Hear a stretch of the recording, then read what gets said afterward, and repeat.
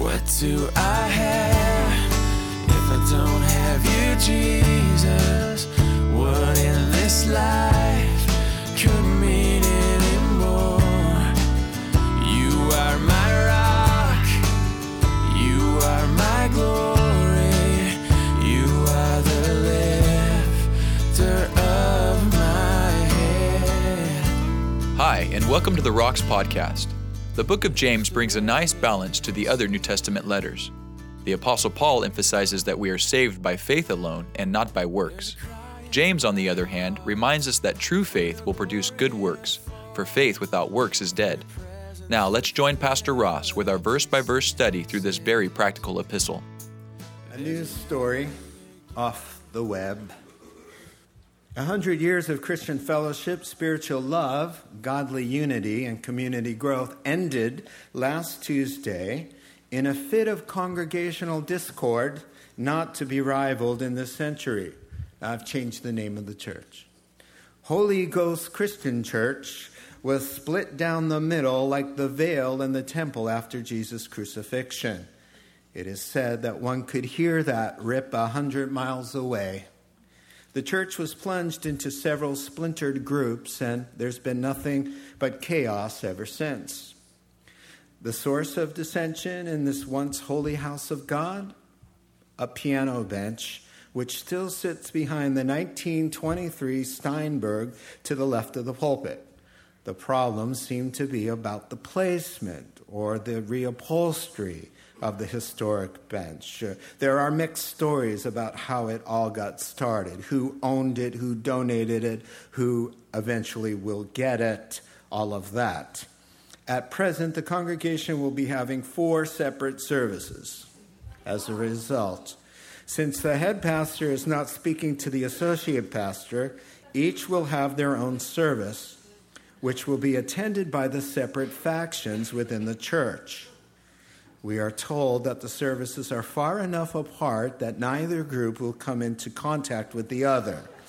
An outside party will be moving the piano bench to different locations and appropriate positions between the services so as to please both sides and, quote, avoid any further conflict that could result in violence.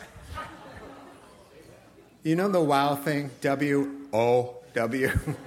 Let's all do that together. Well, I can't believe you did that. That's amazing. What is wrong with you people? One would think the last place on earth you're going to find a bunch of petty, bickering, slandering, gossipy folks in disunity would be a Christian fellowship, where the slogan is, "For God so loved the world, and beloved, let us love one another with the love we ourselves have been shown." Kent Hughes, one of my favorite commentators, on his commentary on the book of James and this chapter, writes about an Episcopalian church that had a tradition. One part in the worship service they would break, like we do, but here's what they would do. One greets the other with a handshake and says, "Peace be with you." And the other one must respond and say, "Peace be with you." And so this is what they did for many, many years. Well, this church in New York, a congregation began squabbling among themselves about important things like somebody wasn't included in the church directory, or somebody got left out of the choir, or, you know, all those important things. And so cliques started to form, and a group went to the pastor. And they said, "About that handshake time, we're feeling a little hypocritical. We don't want to be saying that when the feelings aren't really in our hearts. We would like to forego that time. Just take it out." And the pastor said, "Well, instead of fearing about being hypocrites, why don't you just change your hearts? And then you could really wish them peace." And they fired him. They replaced him with a pastor who forwent the entire "peace be unto you" fellowship time. Well, this kind of nonsense has nothing to do with the gospel of Jesus Christ. Stories like these would be kind of humorous if they weren't so pathetic and tragic and real. When Christians cannot get along with one another, it sends a terrible message to unbelieving onlookers as they look in and read an article like that about so-called loving Christians, loving one another. Jesus said in John 13, verse 35, the kind of love that I want you to have for each other, people are going to stop, look, and listen, and they're going to know you're my disciples by that kind of love. Love for enemies, love that covers a multitude of sins, love that forgives quickly. This kind of Christian love. He says, when you're doing that right, people are going to stop and go, wow, what's up with you? You must be connected to something more supernatural. And so, when Christians can't get it together like that, it prevents a congregation from becoming what God intends it to be. James has already set you up for chapter 4 by concluding with this thought: an environment of peace is necessary for the production of good deeds and right behavior. He said that's the environment you must have for God to be able to produce good things in people's lives. There must be peace. And that was not happening in these congregations to whom James is writing. And now it also will say something really serious about the so-called faith in the hearts of people that carry on like that. Now James is writing to very sick and pathetic Jewish Christian congregations in first century Roman Empire, I should say, all scattered around, where this kind of congregational chaos is really part and parcel of their Christian life together. Now, inspired by the Holy Spirit, James wants to get to the bottom of that kind of behavior and to give them reasons and a remedy. Now, if I were to title chapter 4 with some kind of label, I would say How to End Wars is the point of chapter 4. Let's start with verse 1. Now, what causes fights and quarrels among you? Don't they come from your desires that battle within you? You want something but don't get it. You kill and covet, but you cannot have what you want. You quarrel and fight. You do not have because you don't ask God. And when you ask, you don't receive because you ask with the wrong motives, that you may spend what you get on your pleasures. You adulterous people, don't you know that friendship with the world is hatred toward God? Anyone who chooses to be a friend of the world becomes an enemy of God. Or do you think Scripture says without reason that the Spirit He caused to live in us envies intensely? But He gives us more grace. That is why the Scriptures say, Proverbs chapter 3 and verse 34, God opposes the proud, but gives grace to the humble. Let's park there in these 6 verses. There's plenty to consider. Now, while we're blessed to have a congregation that has a reputation in this Sonoma County for being one of the warmest, friendliest churches in town, I hear this all the time when I travel around and talk to other pastors, and pastors are sharing with other pastors about their church problems. I have nothing to share. I cannot rival their stories. I talk about starting with 20 people 8 years ago and having doubled in size in every building we go, and people get along with each other. The elders and the deacons are best friends. They love one another. Everyone who serves on staff are friends. They have each other over for dinner. Everybody in the lobby is happy. When we take a break, there's an explosion of fellowship and laughing. On Wednesday nights, people stay until 9:30, 10 o'clock. We have to force them out of the building.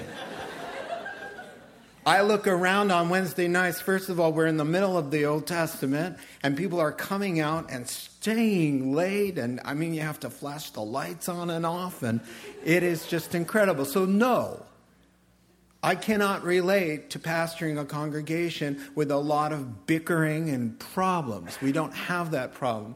But I like to listen because it is not, we are not above sinning and becoming self-absorbed and letting a good thing go bad. We are not above that. We are sinners saved by grace. We are vulnerable. And so when I read a passage like this, I take what's good and get affirmed by what James is trying to say. And I also, as nauseating as it sometimes can make you to hear, you covet and kill, you adulterers. It's cool. It's kind of like chemotherapy. It makes you nauseous, but it kills the cancer, And so I don't mind listening to that. So today we're going to look at these 6 verses as confrontive as they are, and we're going to look at 2 things: the reasons for the fighting and the remedy to bring healing and restoration. So first of all, James has already kind of told us some of the reasons behind their fussing and fighting, their confusion, their disunity, their frustrated Christian life. He's already alluded to that, and it shouldn't surprise us at this point in the epistle, in chapter 4, that these congregations were more like the World Wrestling Federation than any Christian fellowship. James has already talked about an unbridled tongue. People who just say whatever they feel like saying. People who have no compassion for the needy. He's mentioned playing favorites. And so now he's really set you up for the reasons he's going to elaborate now in chapter 4 and chapter 3. When he said in his closing verse of chapter 3, where you have selfish ambition, there you will find disorder, confusion, and every evil practice. And now, chapter 4, he's going to just kind of reiterate and elaborate. So he says, folks, you guys have bowed at the altar, the unholy altar of the unholy Trinity, which I always bring up to you. Not Father, Son, and Holy Spirit, but me, myself, and I. When you worship at that altar, you will find confusion, disunity, and every form of evil thing. That's what he said. Selfish ambition is when it's all about me. It doesn't matter about God, his word, my conscience, or my consequences to you. It's all about me. Selfish ambition or a self-absorbed life will always produce broken relationships. Fighting, quarreling is just a natural consequence. And so James is saying, you can see the relational mess, people taking sides, gossiping little cliques that quiet down when you walk up. Friends are divided. Families are split. There are hurt feelings. People are insulted. There's awkward silences when you're seated with somebody at the church potluck. Well, wow, you got that last part, didn't you? The awkward silences. That's funny. The problem is a direct result of being self-absorbed and self-absorbed people. Now, it's serious. So let's look at these verses. It's very serious, and we can see that by his rhetorical question. He's asking questions that don't require your answer. So right away, he's saying, what causes these fights and quarrels among you? Right away, the Greek, people who understand Greek knew this is serious. Because the word for fight and quarrel, what causes fights, polymos in the Greek, what causes quarrels, make in the Greek, normal words for national warfare, armed combat where angry men fought fiercely against each other with weapons and force meant to do bodily harm and to kill. Those are the 2 words. He says, what's causing this warfare in your midst? Now, by the way, I would like to say, let us not romanticize the early church, because the early church were congregations like this. There are some people who say modern church needs to return to the purity and the simplicity of early church life. Really? Warfare? And how about the Corinthians? I like Paul. Well, I like Peter. Well, I like Apollos. And they had little groups like that. And in Corinth, they were getting drunk at the communion time. And at Corinth, they were suing each other in front of unbelieving judges. That was Corinth. In the Galatian church, they were caught up in legalism. All of a sudden, all the Christians were like, oh, it's really cool if you could be a Jew too. So we're going to have to become Jewish and start to eat kosher. And there was big squabbling about that. The Philippians, they had two ladies who were causing all of this trouble and disunity and bickering. Even at the church in Jerusalem, a dispute broke out with the widows. The Jewish Christian widows were claiming that, the Greek, the Gentile Christian widows in the Jerusalem church were saying, you guys are favoring the Jewish Christian ladies here in Jerusalem. And so, let's take what was good back then, but let's not overly romanticize the early church. They had a lot of problems. And so he says, what causes these fights and quarrels among you? He's saying your congregations are cold and uncaring, filled with mean-spirited, self-centered, sharp-tongued people who care simply about themselves. And he gives the answer right away, another question. He doesn't give them time to answer. What causes all of this fighting among you? He says, wouldn't you agree the cause of all of the strife is your own tweaked desires that battle within you? Now, you'll notice there are no verses in between the two questions because he doesn't want them to answer. Because if you gave them a little time to answer, they would answer when Pastor James says, what causes all the problems? And they would say, well, it's so-and-so stupidity. Or it's so-and-so insensitivity. Or it's so-and-so spiritual immaturity. But he says, no, it isn't. What's the problem? It's you. In this case, it's not the deacon, it's not the elder, it's not the congregation. It's not the guy sitting next to you. He says, can we talk about what's raging in your own sinful heart that's contributing to the mess? This is the number one key to marriage counseling. You bring a couple right away to say, please do not tell me what your spouse is doing wrong. I want to know right now, what are you doing wrong to contribute to this mess? Just don't tell me about her or him. Tell me about how self-absorbed you can be. Some of the things you have said. What are you doing that's contributing to the problem? And when two people in any kind of conflict stop blaming and pointing and start looking within their own lives, what is wrong with me?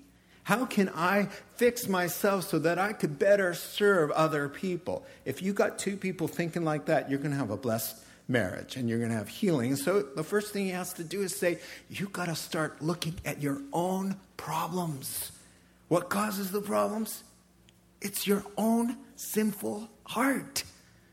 You got to get control of that, or rather let the Lord get control of that. Really, when an unsubmitted, proud, self-seeking spirit gets control of the helm, brace yourself for a crash landing where there are going to be lots of casualties. And so you'll notice that he uses the word battle. You got this battle going on inside of you. Here's the deal. We are all Christians. Most of us are Christians in here, but the sinful nature survives conversion. And the sinful nature is to be reckoned dead, and the Holy Spirit comes into a new believer's heart and life and deactivates that primal sinful impulse that's all about me. He likens it to being crucified. He says, well, you were crucified with Christ, and it's no longer you who live, but Christ who lives in you. The problem is that, like in The Princess Bride, the sinful nature is just mostly dead. And I've used this a lot before, and it's always funny because we always relate to this. Listen, Jesus says, you can reckon it as dead as you'd like it to be because I've unplugged it. And if you reckon it dead by the power of the Holy Spirit, who dwells within you, he will kill that part of you that keeps wanting to sabotage, ruin your life, and make it all about you. Now it'll be me on the throne. And as you fill with my word and my will and my wisdom and my Holy Spirit, I will keep that beast at bay. The problem is, when you don't do that, you can still be saved. And that dead old self can be aroused and take control of the helm again. And that's exactly what happened here. The Bible says, those who belong to Christ Jesus have crucified the sinful nature with its passions and desires. But when the old nature is allowed to kind of rise up from the dead, that's when all your problems begin. You know, like a bad zombie movie. You know, when anything rises up from the dead, you know that's usually not a good sign. Now, instead of a climate of peace necessary for these good deeds to be done, there was an atmosphere of constant fighting. How miserable was that church? Think about it. You know, the Proverbs say, better a dry crust of bread for dinner where there's peace and quiet than a house full of luxurious feasting with strife. That's Proverbs 17:1. And another one, Proverbs 15, verse 17, that says, better to have a few carrot sticks for dinner than prime rib where there's hate. So, better a few celery stalks and some carrots with love than prime rib where there's a bunch of squabbling and discontent and hate. How miserable that church must have been. And so what does he say? Let's start with the list, he says. You want something, but you don't get it. The English word for want there is unfortunate. It should really be lust. It's the word epithumeo in the Greek. Here's the definition: a fierce desire for something with zero regard for how its morality or consequences of obtaining it are. It's used really of that core primal longing, that instinct of unregenerated man, of man at his worst, that part of us that just cries out to be satisfied. It's used of the prodigal son in the pig pen when he's longing to fill his stomach with the slop the pigs were eating. That's the same word. And in a moral sense, Jesus uses it when he says, you've heard it said, you should not commit adultery, but watch out for the lust in your heart, because that kind of lust is the seed of adultery. That word for lust, a man who lusts upon a woman has committed adultery in his heart, is the same word. So he's saying you want something, and then you say, if you give way to that, I don't care I'm married, I don't care if it's illegal, I don't care if I get caught, I don't care what God thinks. So don't be too surprised that this kind of thing can degenerate into murderous intent, Christian or no. And then James adds another word here. He says, you kill and covet, but you cannot have what you want. Now he introduces a second word. The first word, as I mentioned, epithumeo, is lusting. And now he mentions covet. Coveting, in the Greek, zelao. And here's the definition. In this context, it's a kissing cousin of lust. To burn or to boil, wanting what doesn't belong to you or wasn't intended for you to enjoy. And the 10th commandment is about that as well. Now, how could he be talking about to committed believers? He says, you kill. Kill. The word for murder. You want something, you don't get it, you kill. How can he be talking about to believers? And a lot of people say, well, he's not really talking to believers. Excuse me. Chapter 1, verse 2. Consider it pure joy, my brothers. Chapter 1, verse 16. Don't be deceived, my brothers.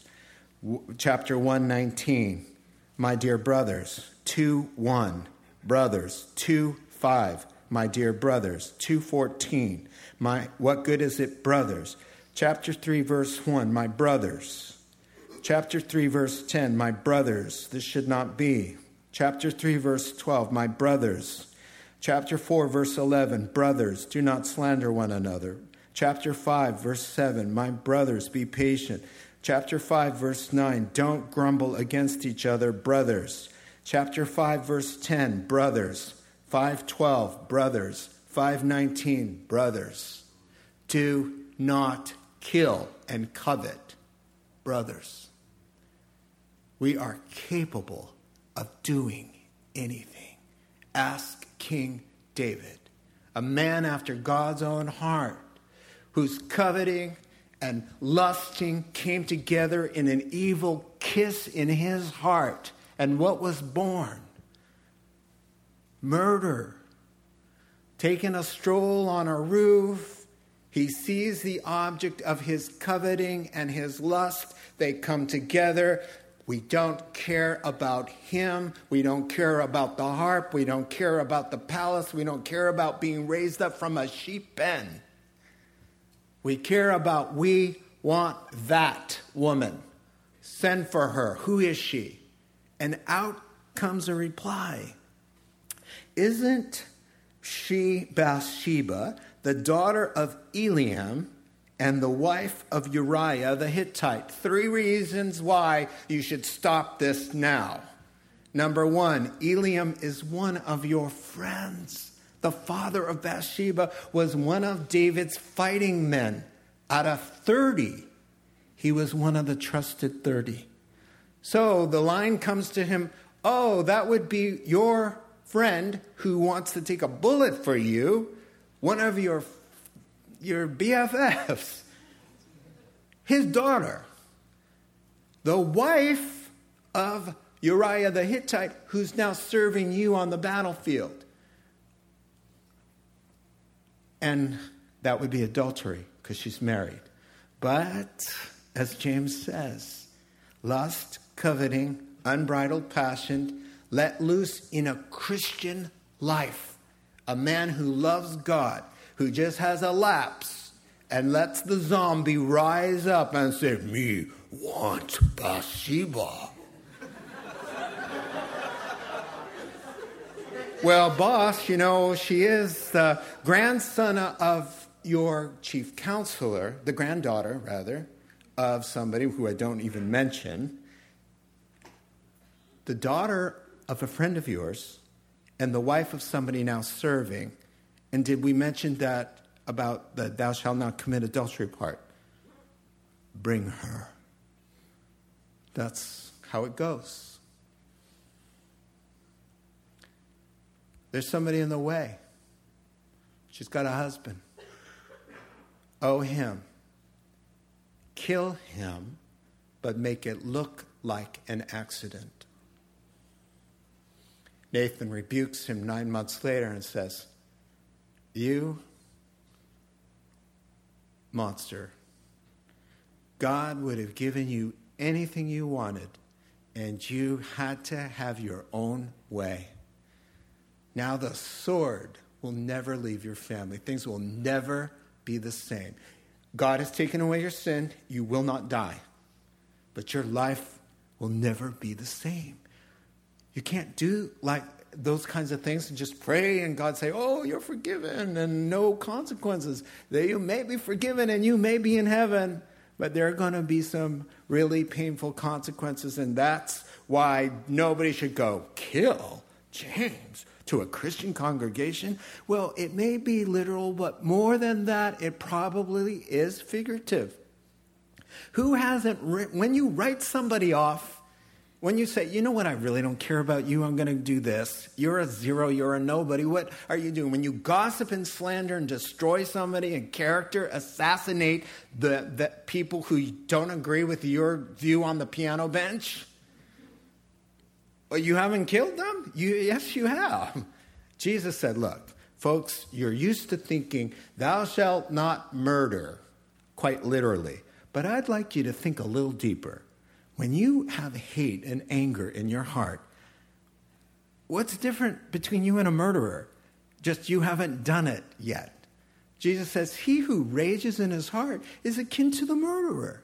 And then in 1 John chapter 3 and verse 16, John says, when somebody hates somebody, They're murderer. There's murder in there. I wish you were dead, you say, in hatred. Huh? Yeah. If you had the guts and it was a bad situation, you might exactly do that. But for the most part, he's saying, you're destroying each other with your mouth. You can't have what you want, and so you just tear into that person, and it just doesn't matter. I was at Azure Acres counseling somebody. They just called the church and said, we need a pastor. A man was sitting on the edge of his bed. I went in to the rehab center there in beautiful Sebastopol. A well-off investment broker got into a little drinking, got into gambling, and then he was embezzling his company. Everything came apart. His wife and 2 daughters left him. He's sitting there sobbing. He said to me, I sold them down the river. There's a big picture of them. That's a beautiful family. He said, I sold them down the river for what I wanted. So you see, that's what James is saying. You don't care when you give yourself over to coveting and desire. You're just broken. You just, he didn't lay a finger on them to hurt them. He loves them. But mayhem resulted. Why? Because of his unbridled lusting and desires. And so when you got a bunch of me-first people in the room, someone's going to get hurt. And, he did say, when he said, I sold my wife and kids down the river, I said, you did, but there's a way to get them back. And he just lit up. Tell me the way to get them back. And I said, gladly. I'm glad you asked, by the way. And right here, he says, here comes the ray of hope here. And my last point, to the remedy now. He's laid out the reasons for it. And he gives us a little sunshine, not a lot, but a little. He says, in essence, you don't have what you're truly longing for because you haven't asked God to satisfy you. So how ironic, James is saying. You're after all of this pleasure and goodness. You want to be satisfied. And truth be told, if perhaps you would have gotten one of those squabbling Christians and set them down and said, what is up with you? What's going on here? Here's what they might say. They would say, I want to be respected and well thought of. I want to be popular and have a sense of meaning. I want to feel worth something. I want to have nice things and be well off or comfortable. I want to reach my fullest potential. I want to have sexual intimacy and fulfillment. I want security and peace of mind. I want to be loved. James would say, yeah, but you're going at it the wrong way. You have turned those things into God, and you are going after the thing, and that becomes idolatry. And so you don't have because you haven't asked God.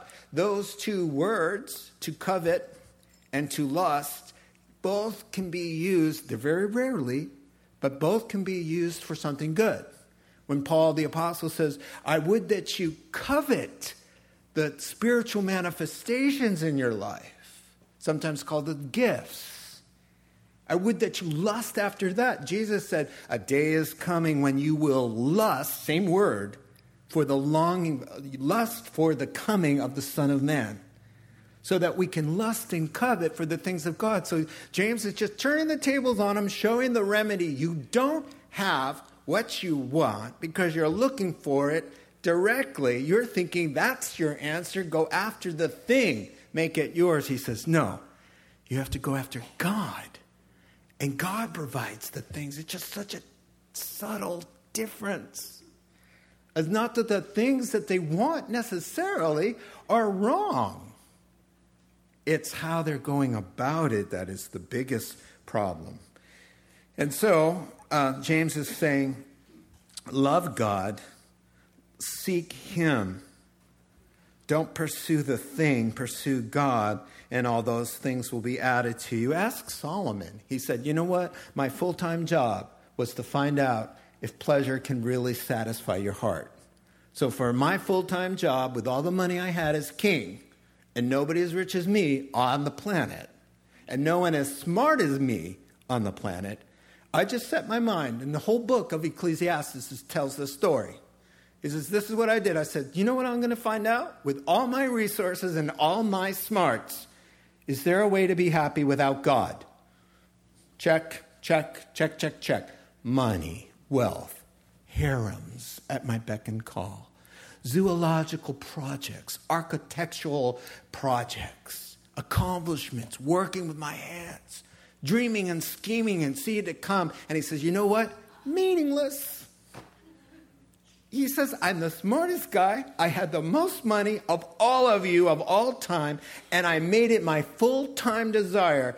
Can the heart of man be satisfied with stuff? And he said, never happened. Even wisdom and learning can't do it. And then there's that 1,600-year-old prayer. Try this one, James says. Almighty God, you have made us for yourself. Our hearts are restless till they find their rest in you.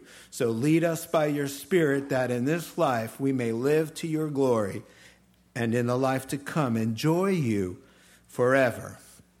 As C.S. Lewis put it this way, aim at heaven and you'll get earth thrown in. Aim at earth and you'll get neither. That's what he's saying. He's saying, here's your remedy. Change your aim. Your aim is off. And then he can hear them say, we do pray. And then he says, yeah, you do pray, but with the wrong motives. You think of God as your genie, your errand boy, your waiter, your fairy godmother. Oh, here I am. Oh, I have 3 wishes. Can you do this for me and this for me and this for me? He says, it doesn't work that way. He says, when you are his servant and when God's glory is priority in your life and obedience, and you understand he's the master, I'm the servant, I live for his good pleasure. When his word remains in you in him, and you walk in his love, he says, ask away, Jesus says, John 15. Ask away, and it'll be done for you. But James says, hey, you ask for yourself. Me.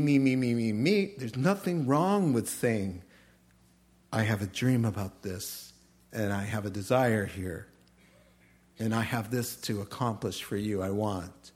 But it needs to be submitted to God's will, God's glory, and be in righteousness and in humbleness. It has to meet his standards. And when you're in love with him and you want to do his will, those prayers are answered, but not when it's all about us. And so James' friends had wrong motives in their prayers. He says, redirect your aim and put the Lord on the throne instead of yourself. It's not that God wants to withhold pleasure. He says in Psalm 16, you have made known to me the path of life, and at your right hand there are pleasures forevermore. Here's their aim. At the pleasures forevermore. Without the Lord. At your right hand are the pleasures. My heart is for the Lord. The pleasures come with him. You see? So it's like a person who says, I want forgiveness. I want the blessing of peace. I want the blessing of walking with the Lord and dying and going to heaven. Give me the streets of gold. But Jesus, please. Jesus I could do without. And all of his restrictive commands. I can't do this. I can't do that. I've got to always think about you. I want to be blessed. I need this. I need it now. I need it how I want it, when I want it, and how I like it. That doesn't go over with him so well. You see, we want the pleasure. We just don't want the one who grants the pleasure. And then James just gives it to us and says, that's like cheating on him. And your desire now has become the other woman or the other man. He says, you're betrothed to him. He's the bridegroom. He's the lover of your soul. And the second you are wooed away by the things of the world and want to become a friend to the world, he says, you can't do that. Jesus says, you're cheating hard. He starts breaking into a little country and western song. He has said that to Israel. And Hosea, the entire book of Hosea is saying, what up, wife? You keep running after Baal, and you keep running after Molech, and you keep running after this and that. Aren't I good enough for you? He says, it feels like you're cheating on me when you say, oh, I want to cozy up to the immoral world and immoral practices, and you're lured away by the friendship of the world. He says, you put yourself on the other end.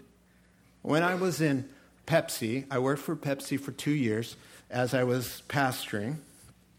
I was a Pepsi guy and proud of it.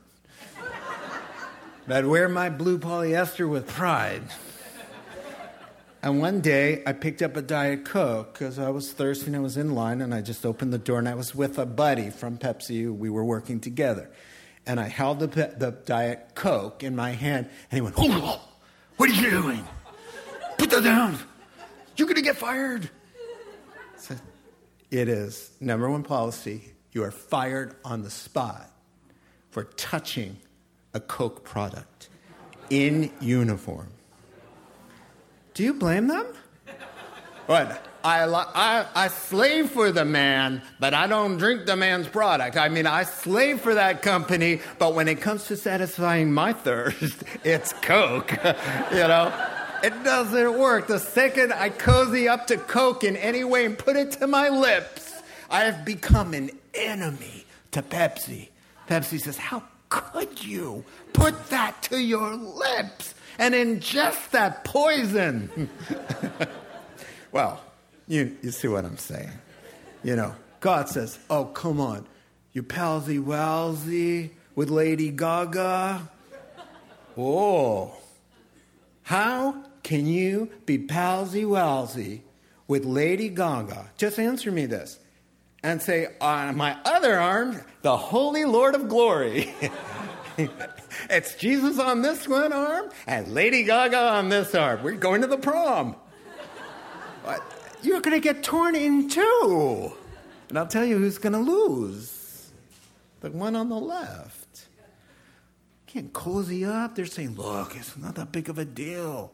It's hard to walk that straight and narrow path. We just got to kind of water it down a little bit and cozy up and not be so straight and narrow-minded. He says, you're going to break faith. You're going to break faith. It would be like President Obama's chief of staff spending every weekend with George Bush at the ranch. Where have you been? Playing some golf? With who? Well, President Bush. Why weren't you playing golf with me? Well, he invited me.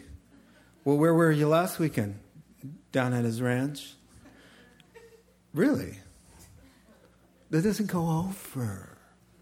What's wrong? You got a problem with him? Maybe he does.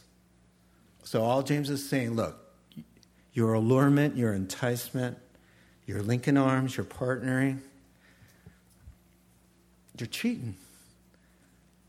And how are you ever going to be blessed when you're cheating? Just the final thoughts here. The good news. He closes on a upswing, the paraphrase.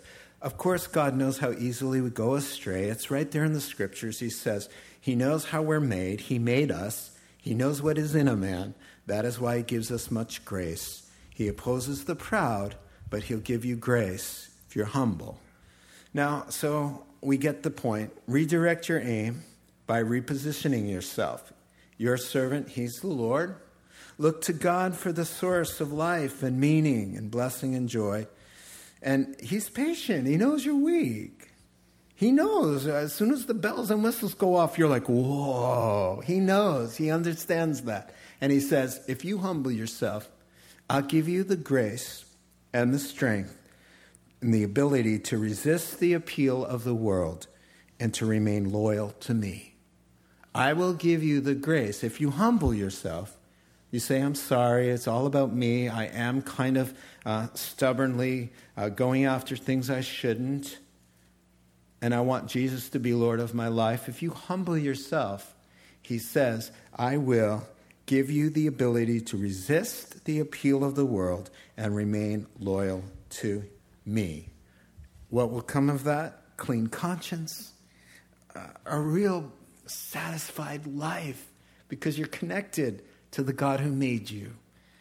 You'll never find that peace until you find the one and walk with the one who made you and designed you. Peace in your heart, the sense of God's love as your Father that you're looking for, and your desires will be just simplified. You'll be satisfied. As you delight yourself in the Lord, He will give you the desires of your heart. Let's pray. Father, help us.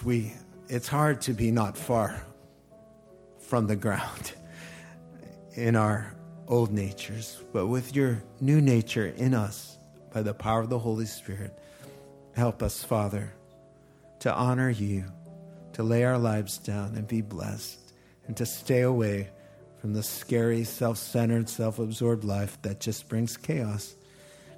Help us, we pray. We dedicate ourselves to your care. In Christ's name, amen.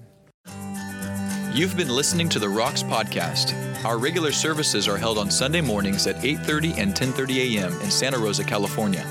If you'd like to learn more, please visit our website at cctherock.org.